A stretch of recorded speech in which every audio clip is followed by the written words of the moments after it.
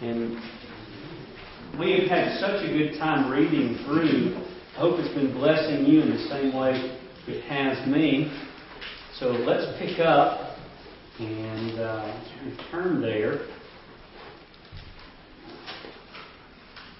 I'm going to go all the way back to the beginning of Numbers for our reading this week, starting all the way back in chapter 6,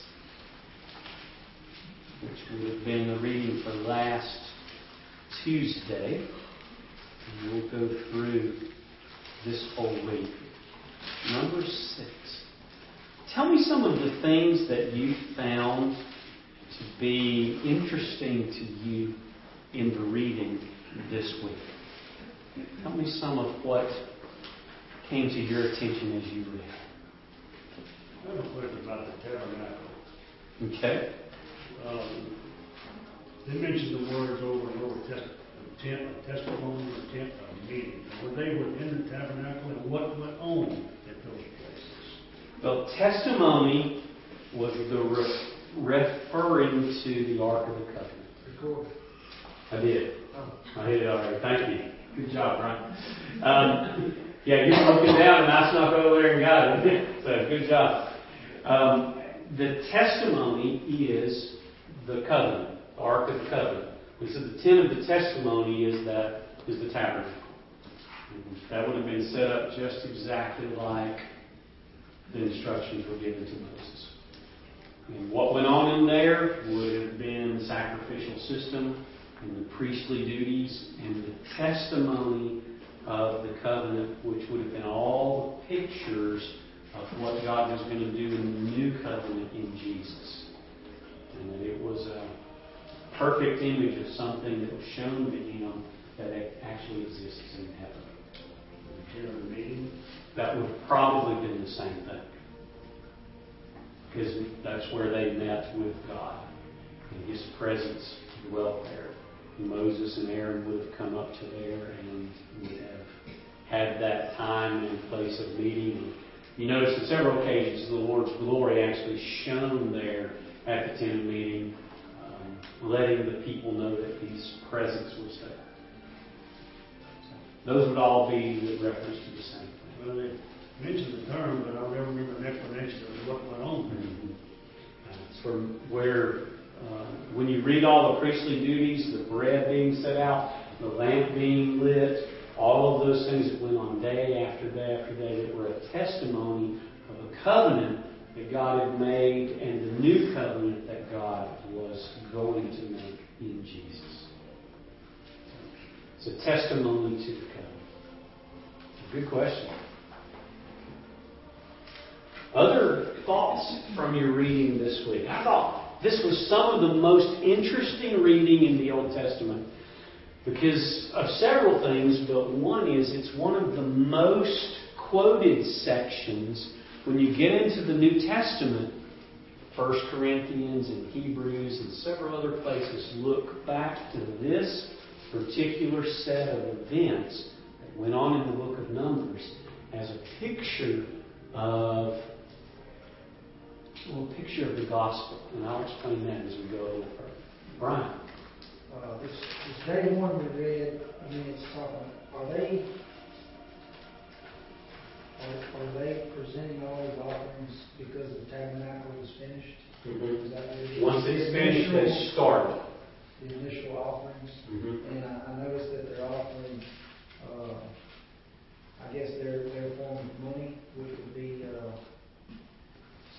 what is it, silver? And Mm-hmm. is that it? Mm-hmm. Yeah. That would have been the currency of the day. I guess that's what it is. And grain, too. Mm-hmm. And then a ton more animals. Mm-hmm. What chapter are you looking at right now particularly? Where are you? Chapter 7. Okay. Yeah, this was the kind of a consecration day that made this day so special. It says, day 1. Mm-hmm. It was a consecration, and it was just a really big event where they're kind of consecrating the use of the tabernacle and kicking it off. That's good. When I was reading that section, I thought, man, those priests had to sacrifice all that stuff that was brought in each day. They're butchers. They were busy. They were busy. They were basically butchers. Yeah, they were. They were. They learned how to cook meat. Yeah, and if you remember how all the priests were divided up into different duties, so you literally have hundreds of guys laboring at this at the same time. It's not just a few. But when he broke them up, there's 45,000 or so Levites. He broke them up into a rotating service, and then however many would take care of this part, this part, this part. So there was a system of smooth operation that was going on here. And this amount of offering raised a question in my head. I really don't understand why they offered a burnt offering. Why did the Lord want that? What was the difference between a meat offering, a death offering versus a burnt offering? It appears, and I'm going to give you the best answer I know of. It appears that which was given as a burnt offering was something totally given over to God, and they would have nothing left of it. It would totally go to God. So that, like, you take this side of beef, you burn that whole thing, it's gone. And it's a picture of totally giving something over to God and trusting in His provision that He's going to take care of it. And it always pictured Christ and Christ's sacrifice and Christ's death. But it appears that in the burnt offering, the goal was to make a statement of, this is totally God's. It's completely His, and it's gone. It's in His hands now. That's the best of my understanding. It also seems, in a couple of instances, that the burning with fire actually was a picture of two things. God's judgment, which hell is clearly pictured as a place of burning judgment, and also His purification, where God uses He says, I am like a refiner's fire, and the idea that, if you take gold, you heat it up to a certain temperature by fire, the dross in it goes to the top and you can skim it off, and therefore you purify something by fire. It seems that those two concepts are in the burnt offering as well. God's judgment and His purifying work. And you get to the book of Hebrews and He says, our God is a consuming fire. That's a kind of scary statement. But it's a picture. And then you've got, when God judges different people, Nadab and Abihu, fire comes out from the Lord and gets them. Then you got the fire pan guys, the 250 guys later. What does God do with them? Fire. So you have these pictures of it being a picture of His judgment as well. So sacrifice brought up to God. Death is a picture, but fire is a picture also. And both pictures of God's judgment. Good question. It really amplifies the wrath that God can put on people. Yes, it does. It warns, and that's the thing. The kindness of God is that in all of His pictures, they're warnings. It's not like God saying, this is what I want to do to you. This is what He's saying. This is what I want to save you from. So it's constant that these reminders are the kindness of God wanting to save us from these things, because they are eternal consequences.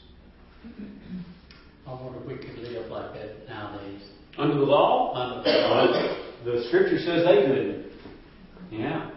And even the most Orthodox Jewish men and women today are only able to keep a very small slice of the law, because there is no system of sacrifice today. So they follow many other of the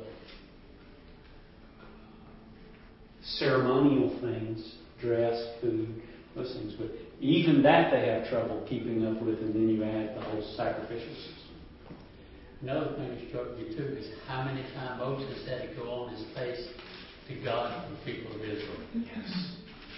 What Moses is pictured as is the constant intercessor. Where do we get that later in the Bible? Christ, who ever lives to make intercession for us. He is always before God, bringing God's sparing work to us. That's good. Maya, I think you raised your hand. Yeah, the Nazarites, Yes. who are they and what do they do? You know, evidently God had set apart this group of people to devote their lives to Him for some particular service. But it's never explained.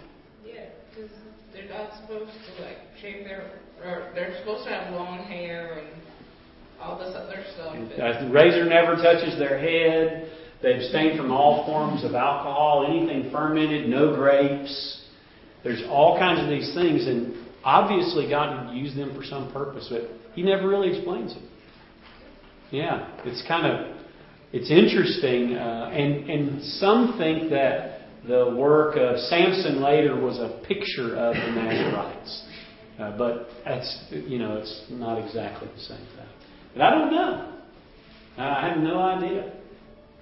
Yes. Well, and along with her question, Samson was a Nazarite, wasn't he? And It's never stated. well, he wasn't supposed to cut his hair, and his mother turned him over, I think as a Nazarite. Yeah. But they're also not to become unclean by touching any. Which she failed in that whole honey and the lion incident. Yeah, and then he went out and killed thousands of Philistines. He was among the dead. Uh-huh. The uncleanliness of that. Yeah. I mean, there's just a lot of things that kind of, supposed to be this way was that way. Yeah. Evidently, God has His hand on him to deliver Israel because he's listed as a judge who delivers Israel from the hands of the Philistines. So his killing of the Philistines is an act of war that God had sanctioned, but he seems to, along the way, not really stay up with what he's supposed to be doing, which is kind of the story. The backstory on Samson is, what's up? Why do you keep going through this cycle? You got this weakness for women. Come on. And this cycle keeps going. And so it's a story of God using people that are imperfect. I just found it really difficult. I think we're probably the same way, but yet these people witnessed God's glory, witnessed His miracles, saw everything that God did for them, and yet they continually grumbled and they complained and they just seemed like an unthankful people. One of the things that is evidenced in that, I'm really glad you raised that.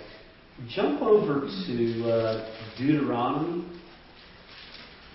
and let's see.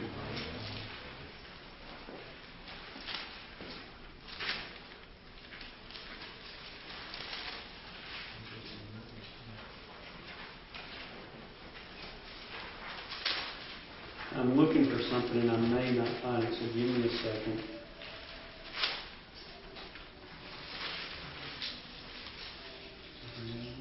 Yeah, there it is. Deuteronomy 30. God is going to speak something in Deuteronomy 30 that is an answer to the question you just asked.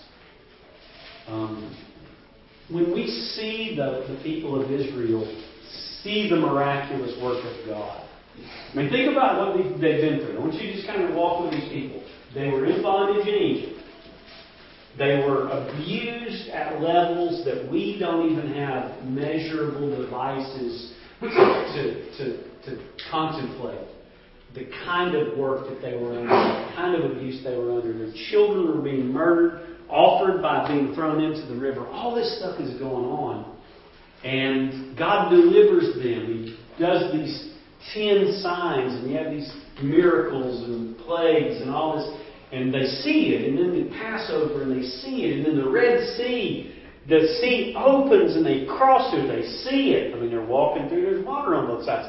They get to the other side. God begins miraculously providing for them out of rocks, water flowing, and out of the sky, manna falling, and all this stuff, yet they never get it.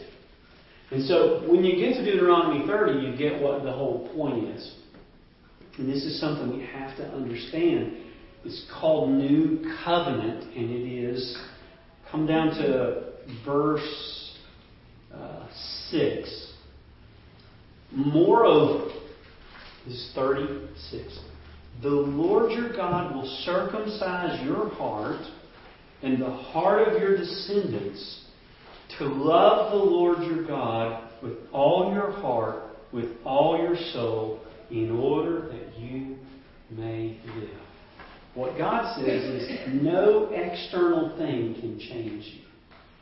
Something on the inside of you has to be changed. God has to step into our lives, and by His Holy Spirit and by the truth of His Word, He has to actually change our hearts. Ezekiel put it a little bit differently. Let's go to Ezekiel for a moment. And let's see if I can find it quickly, because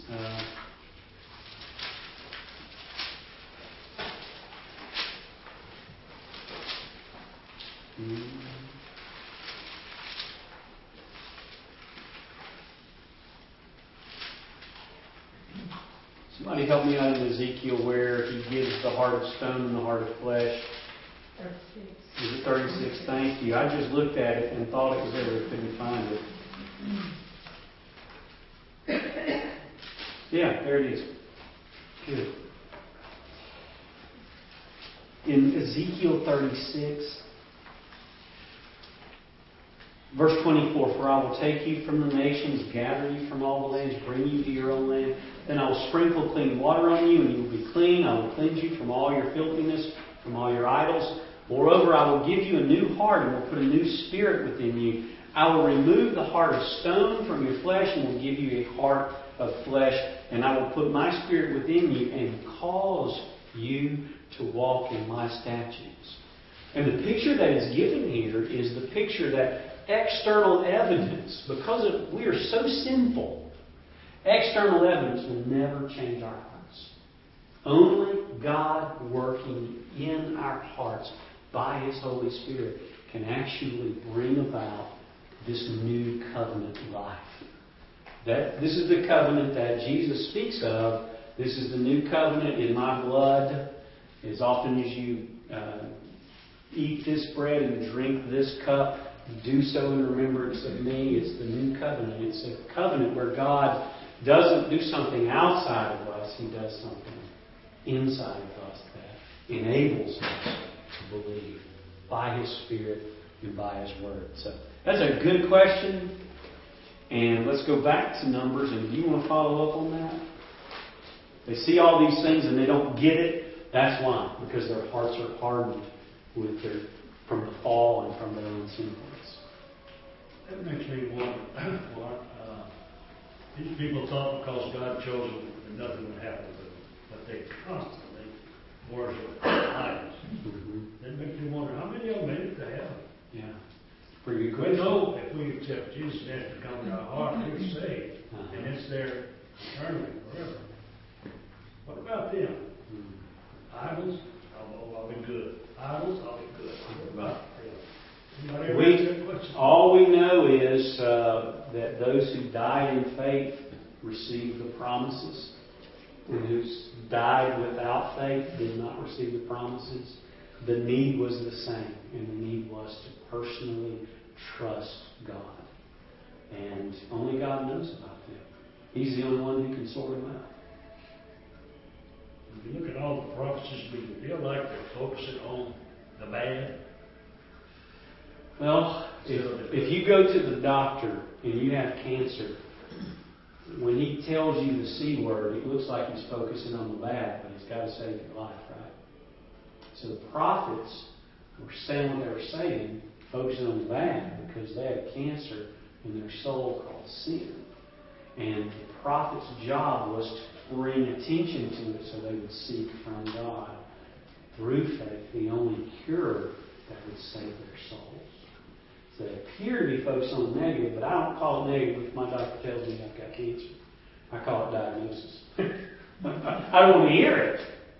But it is true, and I need to know so I can deal with it.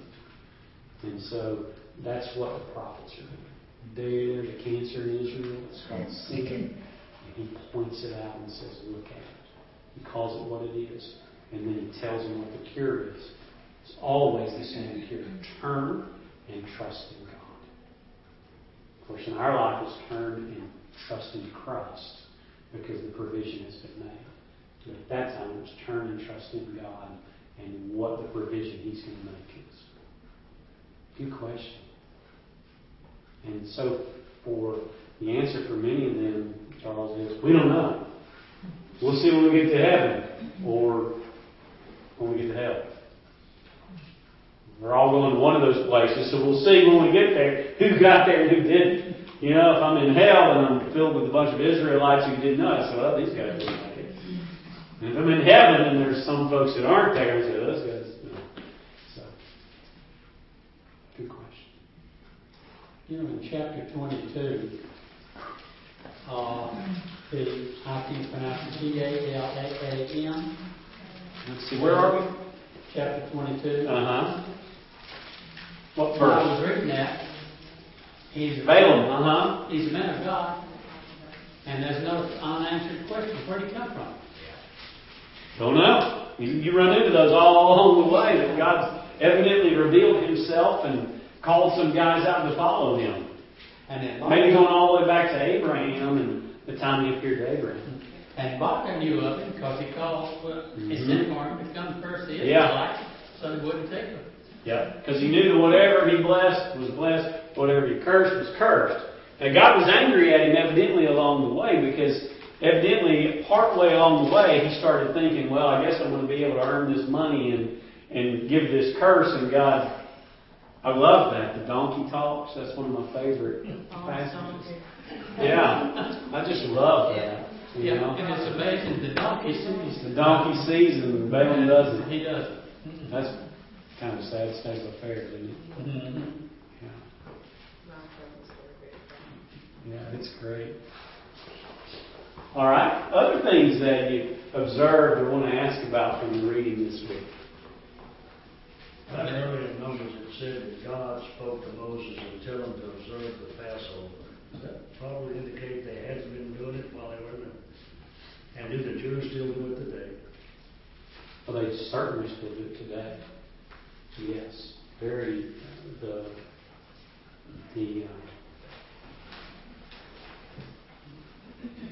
basically there's 3 sects, and I hate to say sects, 3 groups of Jews today. There are purely secular Jews who have no hope in the Scriptures at all. 0. And nothing to do with it. Purely secular. Then there's a group that would be, maybe, there's different labels for them. Reformed Jews is the word that's used. They celebrate a lot of the festivals as a family. They celebrate the Festival of Lights. They celebrate Passover. They celebrate the beginning of the year. You've ever seen on the calendar Rosh Hashanah? That's the head of the year. It's New Year's Day to them. They celebrate that. They celebrate many of the festivals. And they do so with some sense of hope in the Scriptures and Messianic Redeemer kind of thing. But it's real unclear where they are. And then there's the Orthodox who try to keep everything exactly as it is written, wherever they live. So you'll see the men with the hats and the curls and the beards and the clothes and everything, trying very, very hard to keep everything that they can. But so ceremonially, those 2 groups, they celebrate the festivals, Passover and things, but they do them pretty differently. And then the one group, the purely secular Jewish people, don't celebrate it at all. It'd be a holiday to them like Christmas is to an American who is not a Christian. It's just a nice holiday. Let's buy some gifts and, have a big meal and do all that, but there's really no religious connection to it at all. So, yeah, evidently at that point they're maybe celebrating. Of course, it's in the calendar. So it's coming up on the time in their calendar year that they're supposed to celebrate it. So that's why they celebrate it at that point. Because when it's originally given, it's given as a calendar thing. You go all the way back to Exodus and God calendars it there. Good question, John. Yes? I don't know. It said that Balak sent for Balaam, who was by the Euphrates. Wasn't Abraham left from the land by the Euphrates? Yes, he did. With Ur, Mm-hmm. and they knew about God. Mm-hmm. So, Yeah, the God that called Abraham was not the God of the Euphrates area. When God called him, He called him out of. Several places in the Scripture tell us that Abraham was actually called out of a service of the gods of that region. And so God would not have been a major religious system in the Euphrates area. This guy would have been very, very rare up there. but Abraham was a relative of, Abraham was alive, or Noah was still alive when Abraham was born. You follow all? Yeah. I think if you do the years, it comes out to that. He lived with Noah, lasted about 65 years after Abraham After he was born, yeah. So he would have known the God that Noah did. Not certain about that. That's the challenge there, because when we're told that God calls him, we're told that He actually calls him from another system of belief. And I'll come up with that scripture and show it to you. I'll have to go back to my office and get it. But actually, he's called out of that, because that region is not a region at that point that is even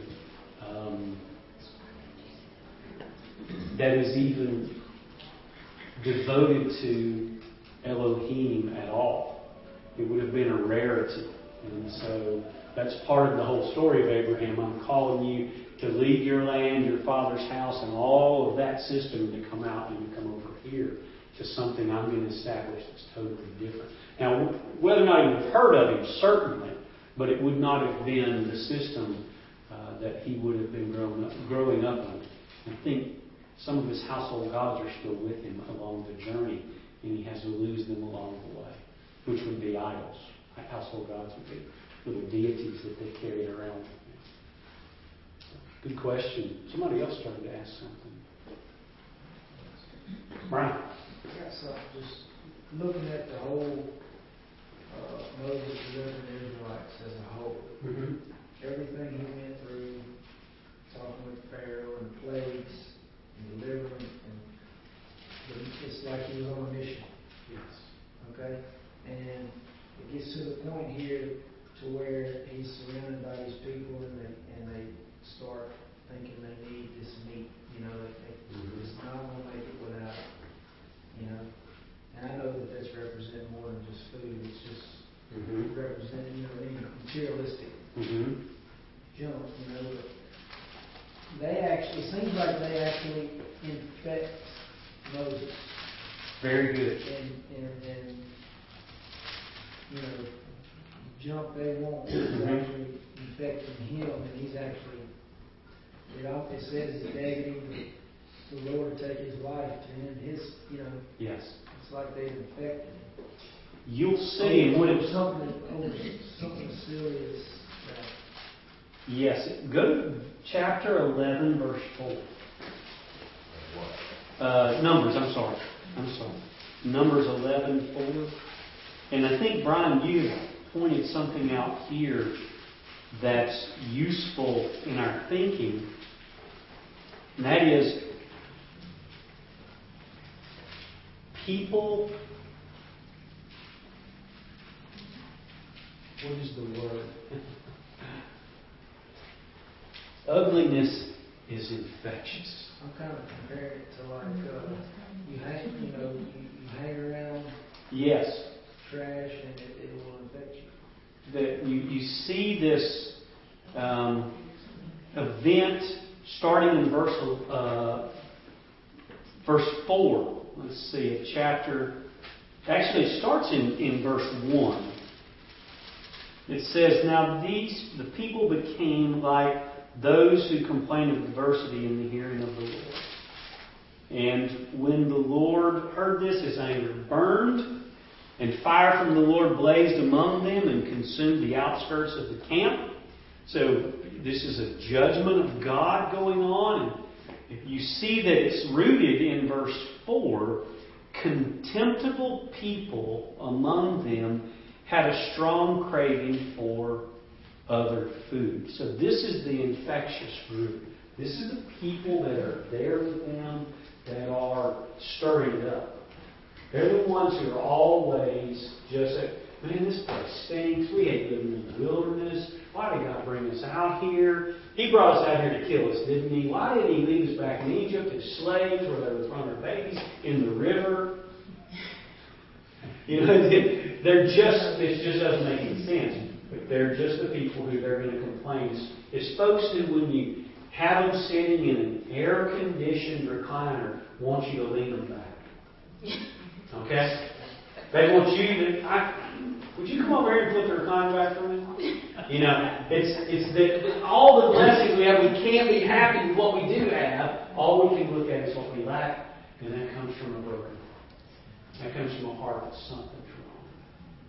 It didn't take the Lord long enough to get rid of them either. No, He eliminated them pretty quick. But their complaints spread, and it had a lot of... one of the things I've been doing is, as we're going along, and I've been kind of highlighting some of the stuff with different colors, and the red's kind of when things aren't real good. And so notice this. There's a lot of that right now. And so I've been highlighting in the reading, and so this is, go to verse 10. Moses heard the people, family after family, crying at the entrance of their tents.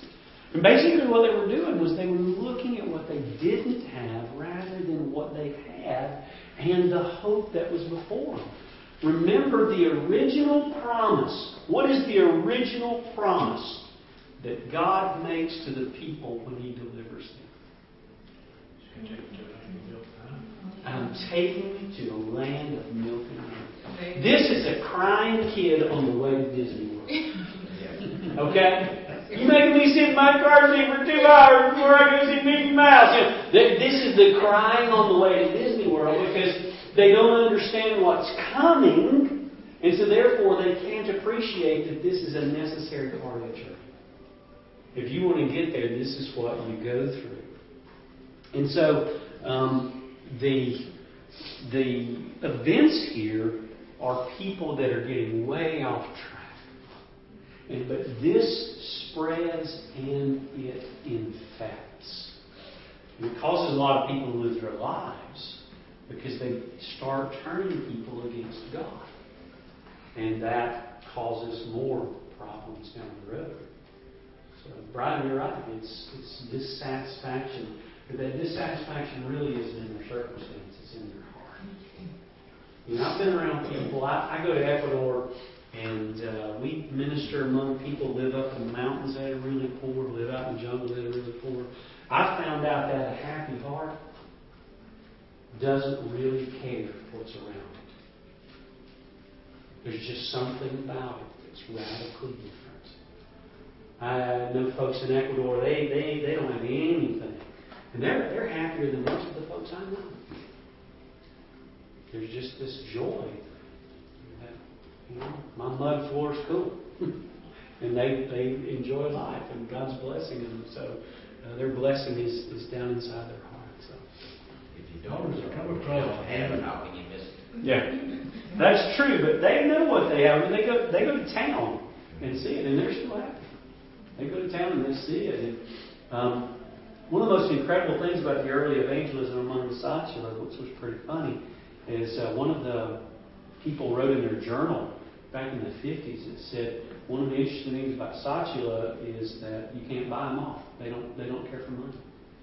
They are happy with what they have, and God had kind of given this people group a little joy in that, and thankfully brought Christ to them. I'm kind of appalled at the language or when Moses gets on God's case. Yeah. David did. Yeah. Kill him. David said, kill the enemies. You know, he didn't act like Yeah. he was kind. And he does it strike you that way? Moses is talking to God? Give me an instance and let's look at it. Anything particular that comes to your mind? Well, just finish up what you started reading. Okay. Can I do all this? You give to me. Can I take care of it? I don't got it. I think there's a fundamental difference. David says, kill my enemies, and Moses says, kill me. And what? Moses says, kill me. David says, kill my enemies. Moses says, kill me. That's my point. I was saying they've infected him to the point. Yeah, he's done. But he's exhausted. I mean, you got 1.6 million to 2.3 million people. You're in charge. I mean, look at the mayor of Pineville. He's miserable, and how many of us are there? You know, you can't keep the 14,000 Pinevillians happy, and we all have nice homes for the most part, and life's pretty decent. And here's 1.6 to 2.3 million people who are living in the desert, and He's buried the whole thing. But what did God do to remedy it? Killed half of them. He killed a big chunk of them, but what else did He do? What was some other people to help him? He gave him help. He gave it to That's them. exactly right. Parlay. He gave him, he took of His Spirit and put on the others, and they all worked together. And you see this happen with Moses several times.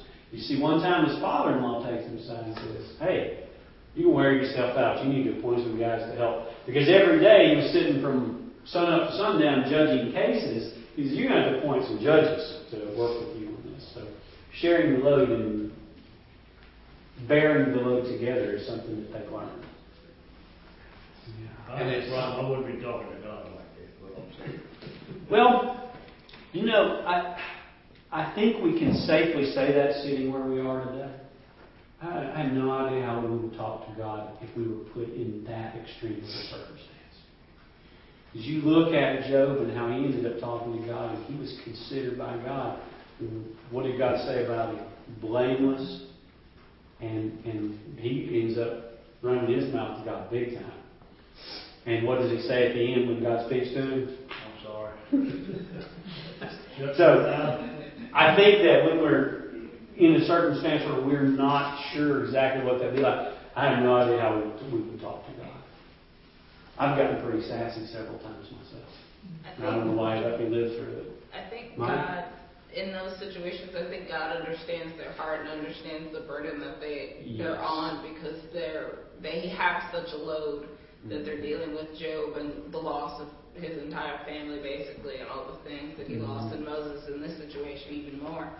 I think God understands the heart, and it's not I want to be rebellious and I want to make you mad, or I want to be mean to you. It's, I'm hurting it, I broke it, and I don't have any more strength left. Exactly. I think that's what they're going off of. And I think that dovetails with Jesus' words, come unto me, all you who are weary and heavy laden, and I will give you rest.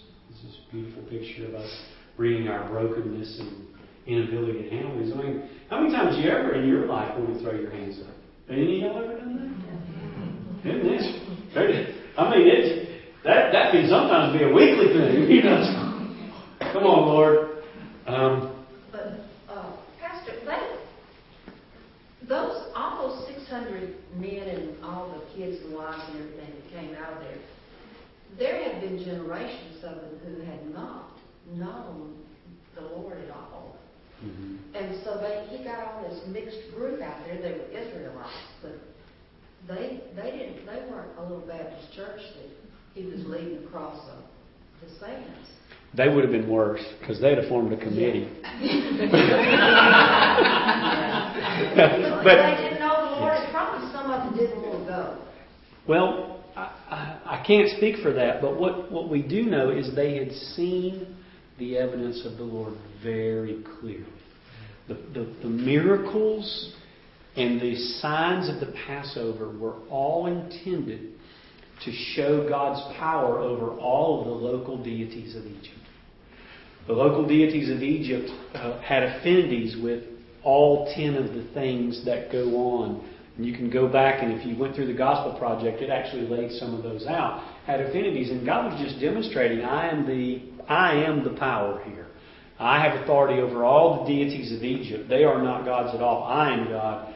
And that's what He says all the way through. They will know that I am Yahweh God. And so they had enough evidence not to act like this.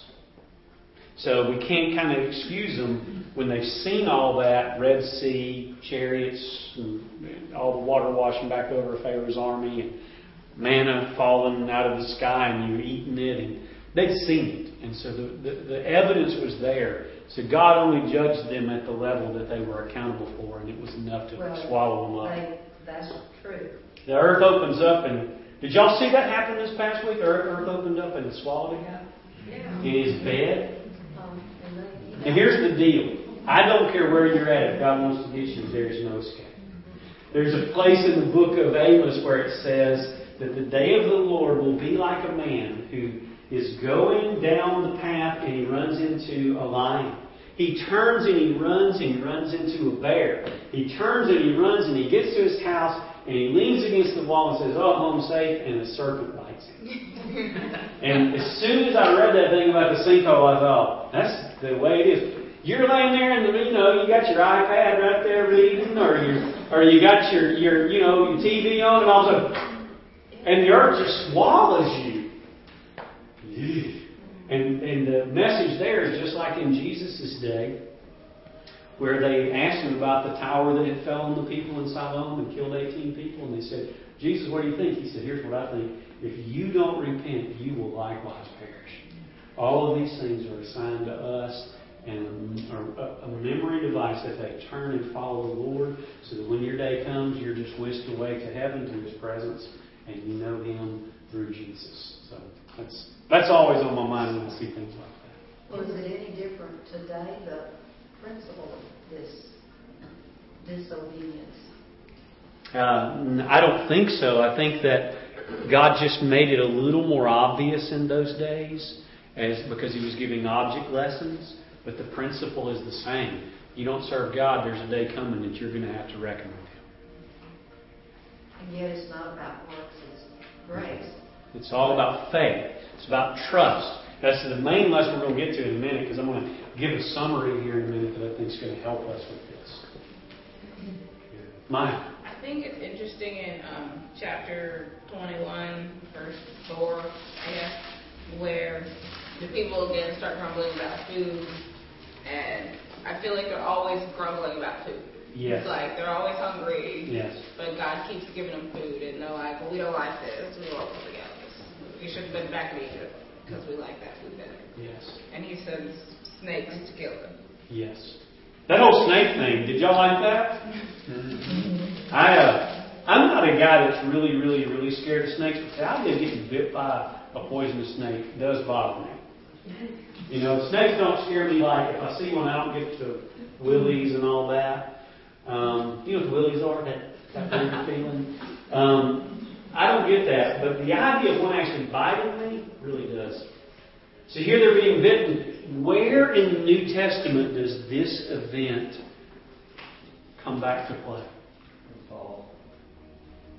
Oh yeah, the serpent shaken out, but the brazen serpent on the pole. Where does it come back to play?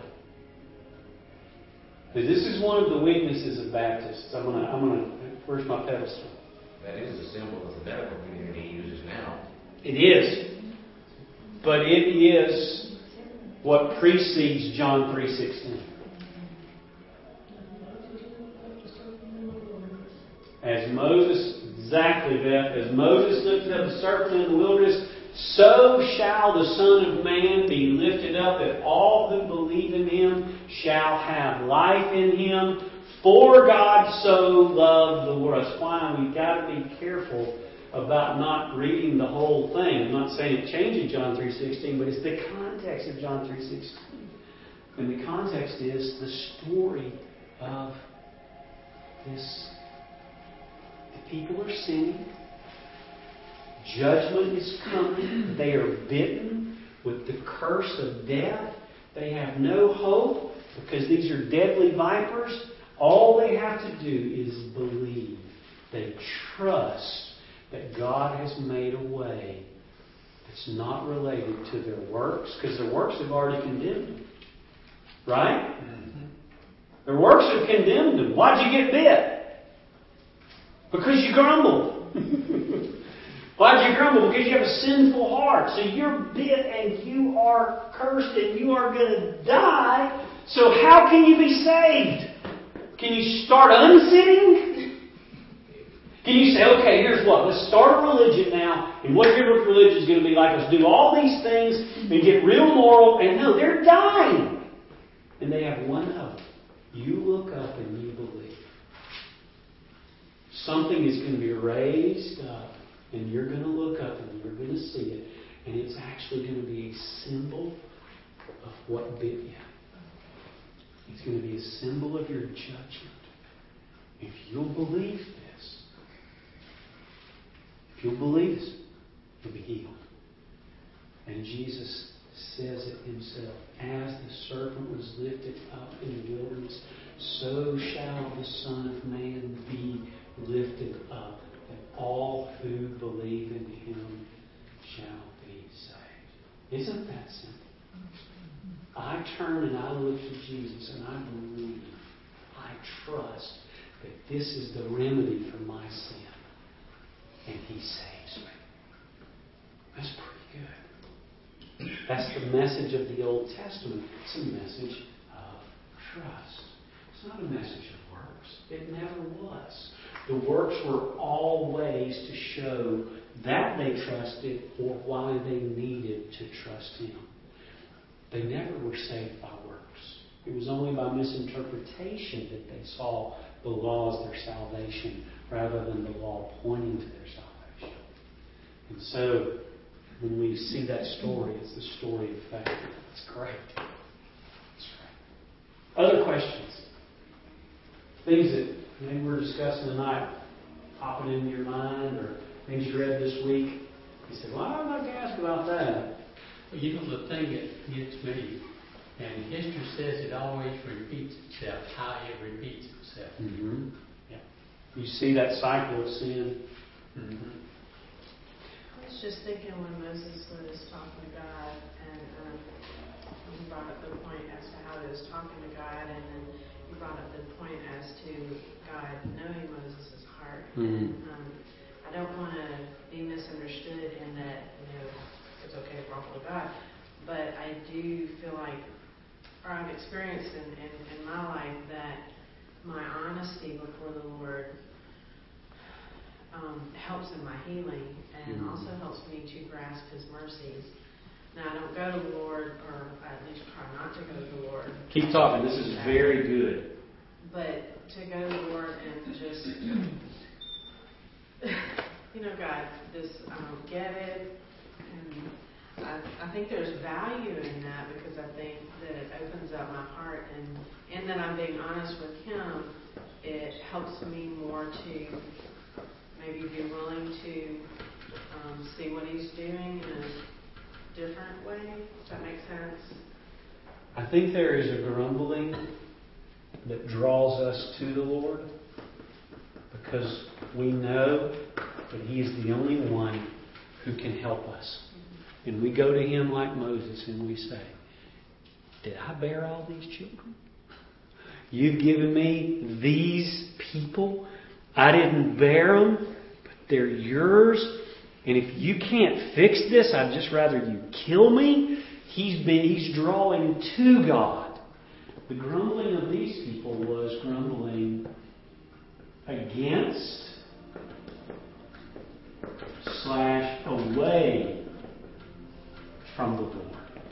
Moses always, in his complaints to God, were matters of faith.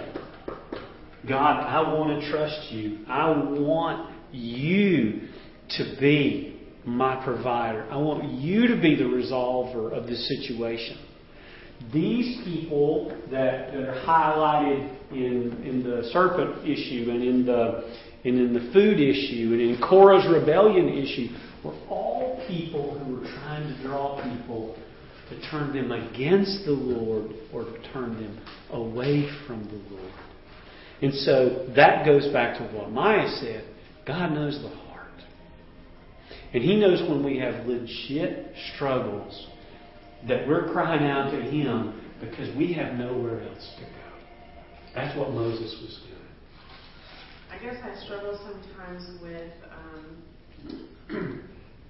seeing individuals that really struggle being honest with God. And I have a person in my life that I just feel like that has allowed a wall to come between her and the Lord, because the honesty doesn't seem to be something she can really do to the Lord, and yet, you can to others sometimes, and in that way it ends up more like grumbling. Yes, I agree. And I think that's where we've got to always let the Lord resolve the things we're dissatisfied with by finding satisfaction in Him. If I don't like the manna, I need to keep eating it and ask God to help me get used to it. And appreciate that He's providing it for me. I think this is what happens in marriages. I think this is what happens in jobs. I think this is what happens in so many aspects of life. God grants us something, gives us something, and we always look at what's wrong with it. And it destroys us, rather than always being thankful and asking God, help me to appreciate what you have given. And I think that's what Paul's dealing with in Corinthians, where he says, 3 times I asked the Lord to remove this from me, and 3 times He said no. And therefore He spoke to me and said, my grace is sufficient for you. So Paul then turns around and says, therefore I am well content with distresses and weaknesses. I am well content with injuries and insults, because when I am weak, then the Lord is strong. And He went through much to get to that point. Yes. Yes, He did. I agree. One other thing on that too. When the Lord says do this, also include the outsiders. Mm-hmm. How many of the outsiders had something to do with that? Obviously, some of them did, but when you get on down the road and you got the Korah and the Korahites running this show, these are insiders.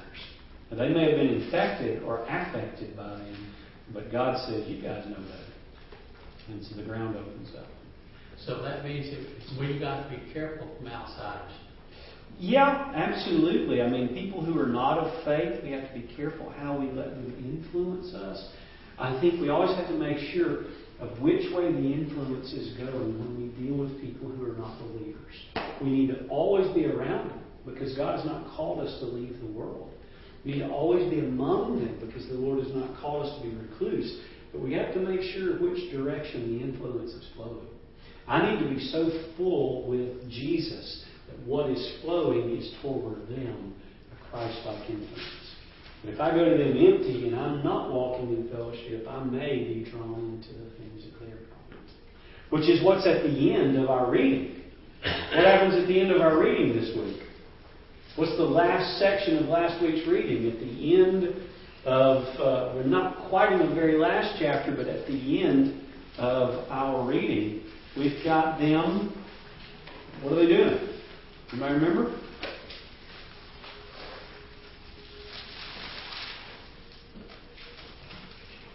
Chapter 25. Numbers chapter 25. What do we get there? And you just summarize here in a minute.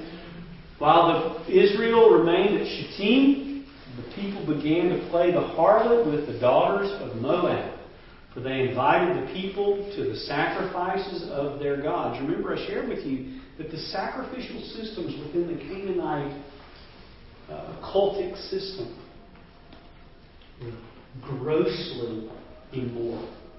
It included both male and female prostitution and images of male and female body parts.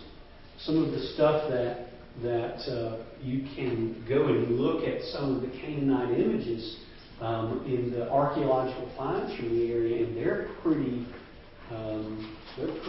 stunning, pretty provocative, because they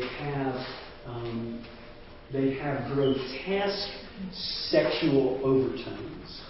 And therefore, these things that they are involved in chapter 25, they're really, really bad. Maya? Do you think God redeems Moab kind of through Ruth and through her obedience with Naomi and Boaz and things? Certainly. And gives Moab a hope and a place in that picture in the book of the Revelation where it says every tongue and tribe and nation are represented there. So some of Moab is redeemed, absolutely, even though they were really bad. Yeah, and that the lineage of the Messiah actually passes through her. That's pretty awesome too. Did y'all notice a little bit of God watching out for ladies in this reading? Anybody notice anything? That women were actually allowed to be inheritors of property. Mm-hmm. You wouldn't think that that's way ahead of its time. If you'll watch some of the movies that are built around the writings of Old England, you'll watch a lot of the stuff that was written by Pride and Prejudice. What's her name? Jane Austen. You'll see women can't even, in that age, inherit land or property or own anything. And you'll see that God, all the way back here in the Old Testament, says, now that's a bad idea. All right? If there's no inheritors here, yeah, they can own property and all that. So a lot of times you get these pictures that the Bible is what produced that kind of a culture, when the Bible actually speaks opposite of that kind of culture. Well, look at the women of Arab descent, those Arab countries over there. Mm-hmm. They got no sense of what goes on. Mm-hmm. Yeah, such sadness in the Islamic cultures. You know, in the American Indian culture, the property passes to the women. Mm. That's interesting. Yeah. I've got some of that in my bloodline. Okay, let me give a summary. We've got 10 minutes left. I want to give a summary that I think is important for us tonight. Because there's some things happening in Numbers that we need to kind of focus in on because the New Testament brings them up and points to them. So let me take you first to 1 Corinthians and then to Hebrews. I'm going to do this really fast. Way faster than I would like to, but I think just a quick glance. 1 Corinthians chapter 10. I'll just read it quickly. For I do not want you to be unaware, brethren, that our fathers were all under the cloud, all passed through the sea, and all were baptized into Moses in the cloud and the sea. All ate the same spiritual food, all drank the same spiritual drink, for they were drinking from a spiritual rock which was following them, and that rock was Christ. In other words, all these things are pictures of Jesus. 1 Corinthians chapter 10. Nevertheless, with most of them God was not well pleased, for they were laid low in the wilderness. That was the question, Charles, you were asking earlier. God was not pleased with them, they were laid low in the wilderness. Okay? And then he gives a list of all of the things that they went through, and then he comes down to verse 11 and says, now these things happen as an example, and they were written for our instruction, upon whom the ends of the ages have come. So it's not only a history lesson, it's a theology lesson. And so what is the theology of that passage that Paul wants us to get? So hold that thought. Go to Hebrews. Hebrews chapter 3, verse 7.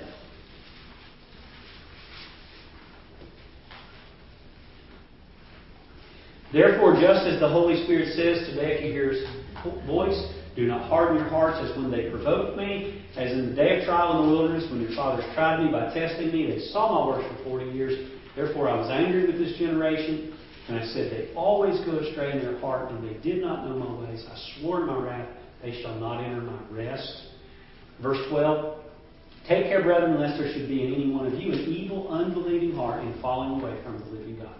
So the theology of Hebrews 3 also points to the same events, which is the story in Numbers. So let's go back there and we'll get a quick summary of it and then maybe challenge you with a question. Okay.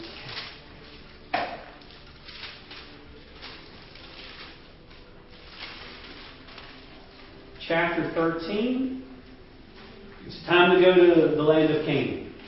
Send some guys up to check it out. How many do they send? 12. Okay? Send out somebody representing each tribe. Send 12. The spies go up and they see the land. They say, oh, wow. There's one cluster of grapes brought back. How big is it? How big is it? 2 men to carry. It takes 2 men to carry it on a pole. Now, I've seen those big globe grapes that they raise now. Have y'all seen those things? Those big globe grapes are like this big. They sell them in Ecuador. We can't eat them because of the bugs that are down there. But they sell them in Ecuador. It's huge. This cluster grape is so big, 2 guys bring it back on a pole going, can't you see them walking back in and saying, we've never seen nothing like that. That's awesome.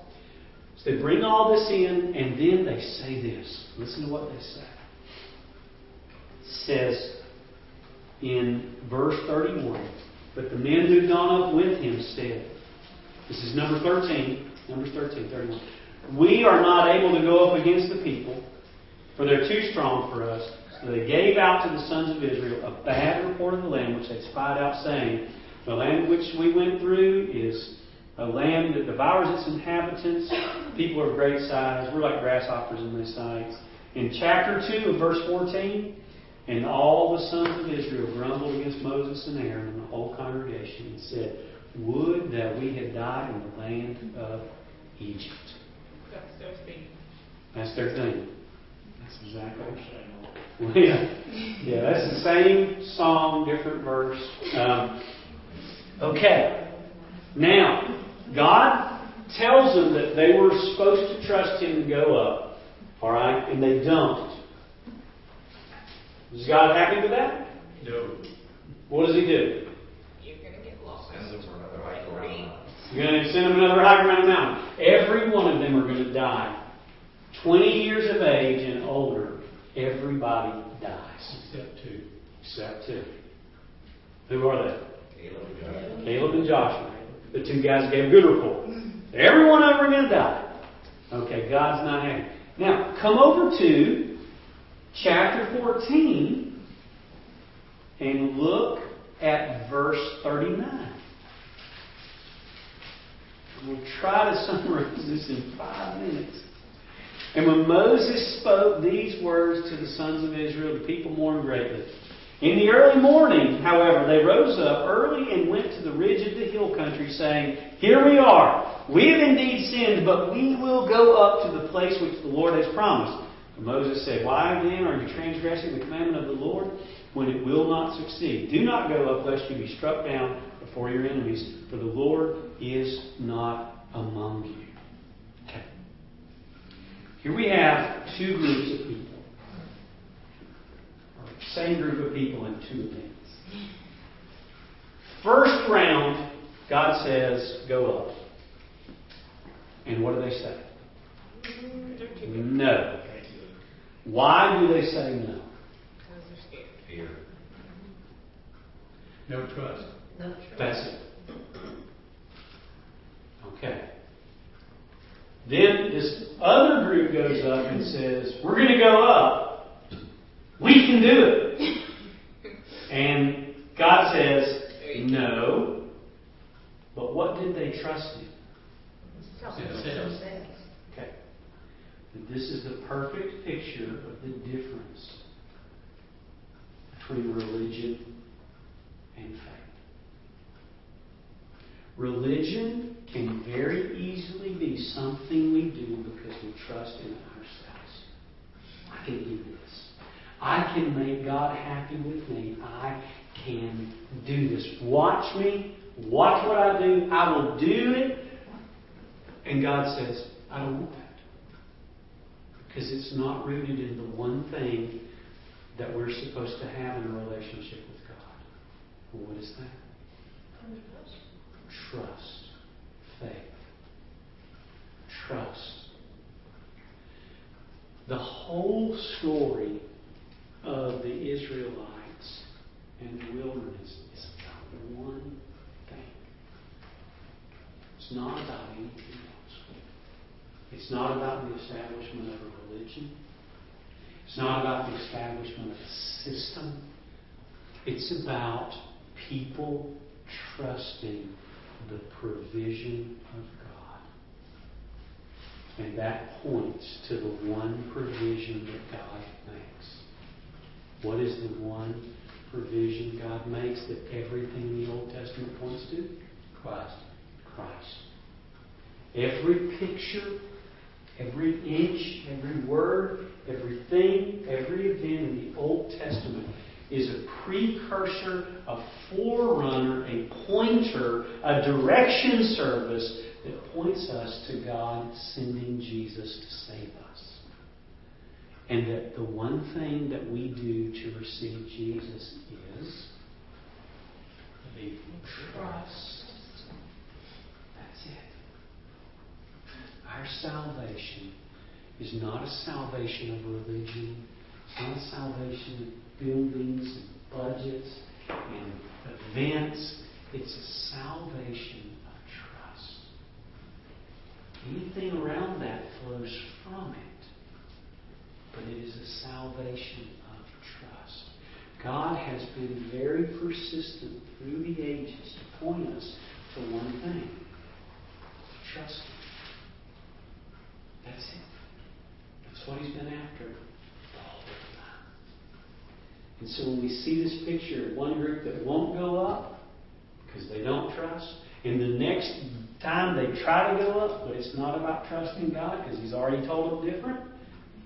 It's about trusting in themselves and their abilities. That won't work.